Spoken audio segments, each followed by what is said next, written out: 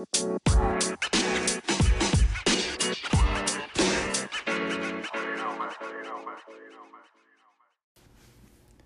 is up, everybody, and welcome back to another episode of Catching Heaters. I am your host, Matt. I'm excited to be here with you again today. Happy Friday to everyone out there. I hope everyone had a fantastic week, and hopefully with things starting to open up around the country, everyone will have a nice weekend. I have really enjoyed starting up this podcast and creating content. I just recently started a new Instagram page as well. You can find me at Catching Heaters. With that, I'm just going to be posting fun things about cards, sports, and different topics that are going on in the industry currently. So check me out on that. I'm working on getting out there on other platforms as well. So I'm really just enjoying talking about sports and putting content out and becoming a little bit more part of the community. So check me out on that. And, if you like the podcast I'm doing, subscribe, keep listening. And, I'm just really enjoying it. I wanted to take a few minutes and talk about a couple hot topics going on in the sports world right now. And also, I just got some cards in the mail that I'm really excited about. These are non-graded cards that I'm probably going to send off, hopefully to get graded here shortly. And then I have one that I found in my personal collection that I'm excited for to send off to grading as well. So I'm going to discuss those. So let's kind of hop into what's going on in the sports world. I'm going to start off with the Miami Dolphins, one of my favorite teams. They have, obviously they signed Tua, and he's going to start off with the number 1 because obviously number 13 for Dan Marino is retired. So he chose number 1. I'm excited for that. I'm excited for his cards to start coming out. I'm not really heavy into football yet, but I know quarterbacks are those guys you want to target, and I'm really excited for Tua, and I'm probably going to be scooping up some of his cards as they start to come out. But one of the hot topics around him right now is, do they start him day one? And everyone's kind of uncertain with his injury history. Is he going to be ready to go? How's his health? Is it better to sit him for the season and kind of let it play out and let him go, full force in season 2? For me personally, I think I don't think we start him week 1. I would like him to get a couple reps with the practice team, start getting used to the flow and rhythm, learn a little bit from Fitzpatrick, sit on the sidelines, get to see the game in action a little bit as he starts to build up strength and learn the playbook a little bit. I definitely think we need to play him this year, though, because nothing like it, you can't get better without playing on the field at the end of the day. So for me, I think let's sit him the first couple weeks. If we can, Fitzpatrick is a fun guy to watch. So with everything going on with the team, the first couple weeks will still be exciting. I think that new defense that we, signed with a couple of players and what we've done with the offensive line in the draft, it's going to be an exciting year for us.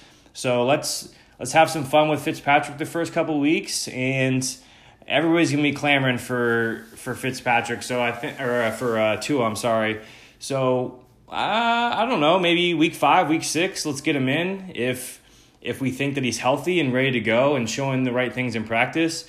If we get him into the building and we think he needs a little bit longer and probably could use couple more reps on the practice field, then why don't we save him for that last quarter of the year where we start putting him in for the last 5-6 games and let him get some reps there.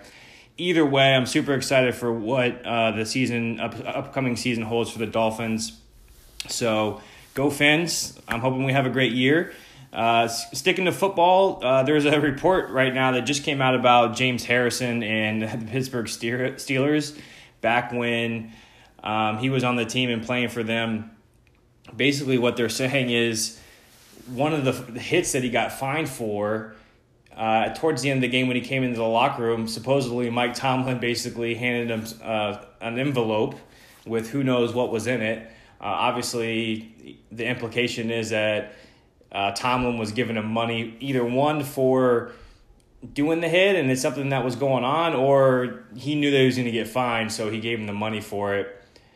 There were obviously, with everything that happened with the Saints and Peyton getting suspended and Greg Williams with that defense for paying players for hits and things. This is something that the NFL is going to look into. It's an interesting topic.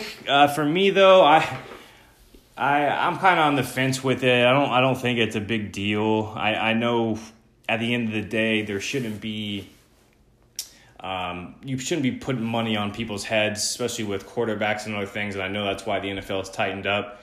But just being a fan in general, I really like those earlier years when I was alive, when ESPN was putting out the hit stick stuff and jacked up and all that fun stuff where players getting laid out and they were kind of promoting it. Obviously, they've toned that down a little bit, but at the end of the day, this is a contact sport. Playing it growing up and everything, I kind of understand. If you're a wide receiver, you're coming across in the middle of the field, you're putting your body in risk there. And at the end of the day, if you're willing to go up and get that ball, I think the safety or whatever should be able to dislodge it in any way they please. And if that takes you out or does what it does. Now, the targeting of the head, I understand. They don't need to be doing headshots and affecting people's head and brain and all that. But, if you're putting your hands up for a catch and he's laying you out to the chest or whatever else is going on, I'm for that. It's just part of the game and being a contact sport. But it's interesting to kind of hear people start talking about this James Harrison thing, and we'll see what comes from that. But I kind of think it's a non-story. Obviously, with not a lot of sports going on, they got to have something to talk about. I think the Steelers kind of have Tomlin's back, and there's no reason for Tomlin to go out and say, yeah, I gave him money. He could just deny it. And obviously, there's not going to be any proof unless they have video of him handing him an envelope. So we'll see what comes from that. And then the last kind of hot topic right now in sports is Blake Snow with the Rays coming out and basically saying, pay me or I'm not going to get out on the field. And a lot of the players are coming out and defending what he's talking about. Bryce Harper came out, I think, yesterday or today, endorsing what Snell's saying. And I'm hoping that this situation with, the owners and the Players Association doesn't get too ramped up or too much into the money to where it's going to extend them not playing further or not even having a season. I'm on the side of you got to pay the players. You got to take care of them. I know that the owners are trying to work it out as best they can to work in their favor, but at the end of the day, the players are the product. They are the ones on the field risking themselves with COVID going on, and without the players, you're not going to get those TV rights and viewership. You're not going to get the money from that. So do what's right by the players. Pay them. Let's move forward. Let's get the season going again. Let's get it ramped back up. Let's get this behind us. And then when it comes to negotiate, in the next year or so with the new agreements, you can kind of, hunker down on that. But we just need to get baseball back going. At the end of the day, I agree with Snell. I agree with Harper. And let's just pay the players. So those are a couple of the hot topics going on right now. All right, let's move on to the fun stuff. I am very excited. I got a couple cards in the mail recently.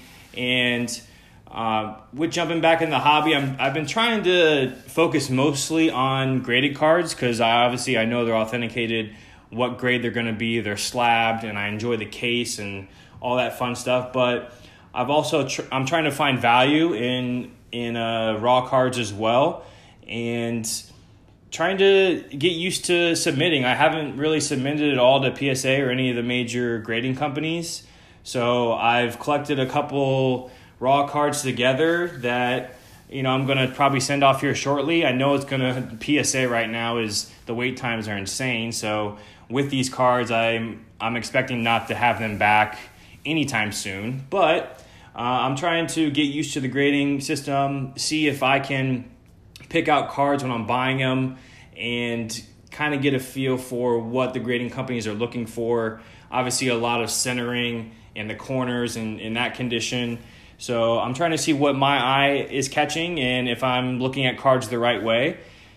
So let's get into it. The first card that I recently picked up is a 2019 Bowman Chrome Bryce Harper.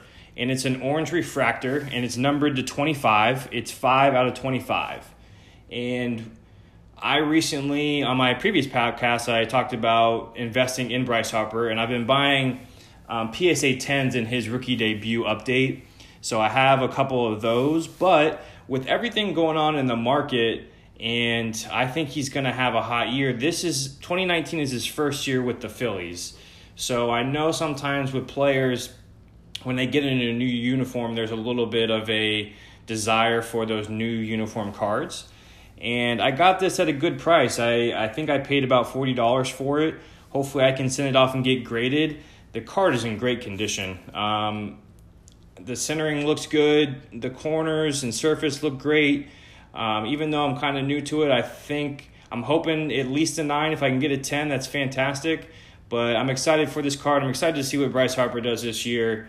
So that's the first one that I picked up. The next one, which I'm very excited for, it's not a big major card by any means, but I'm a huge LeBron fan, and getting back into it, I don't have any of his cards, and this is the first card that I purchased of his. So I'm very excited for it.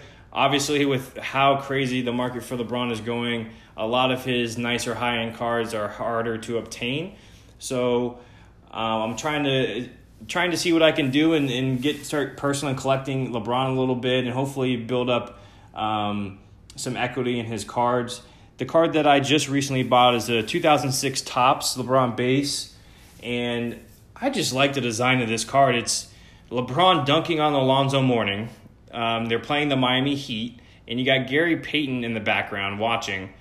And what I find cool about this card is it's a Cavs card, obviously, but you got the Miami Heat logo in the background. So obviously him playing for the Heat, it's just a cool card for me because I'm a huge Heat fan, and it's one of his semi-earlier cards with Topps.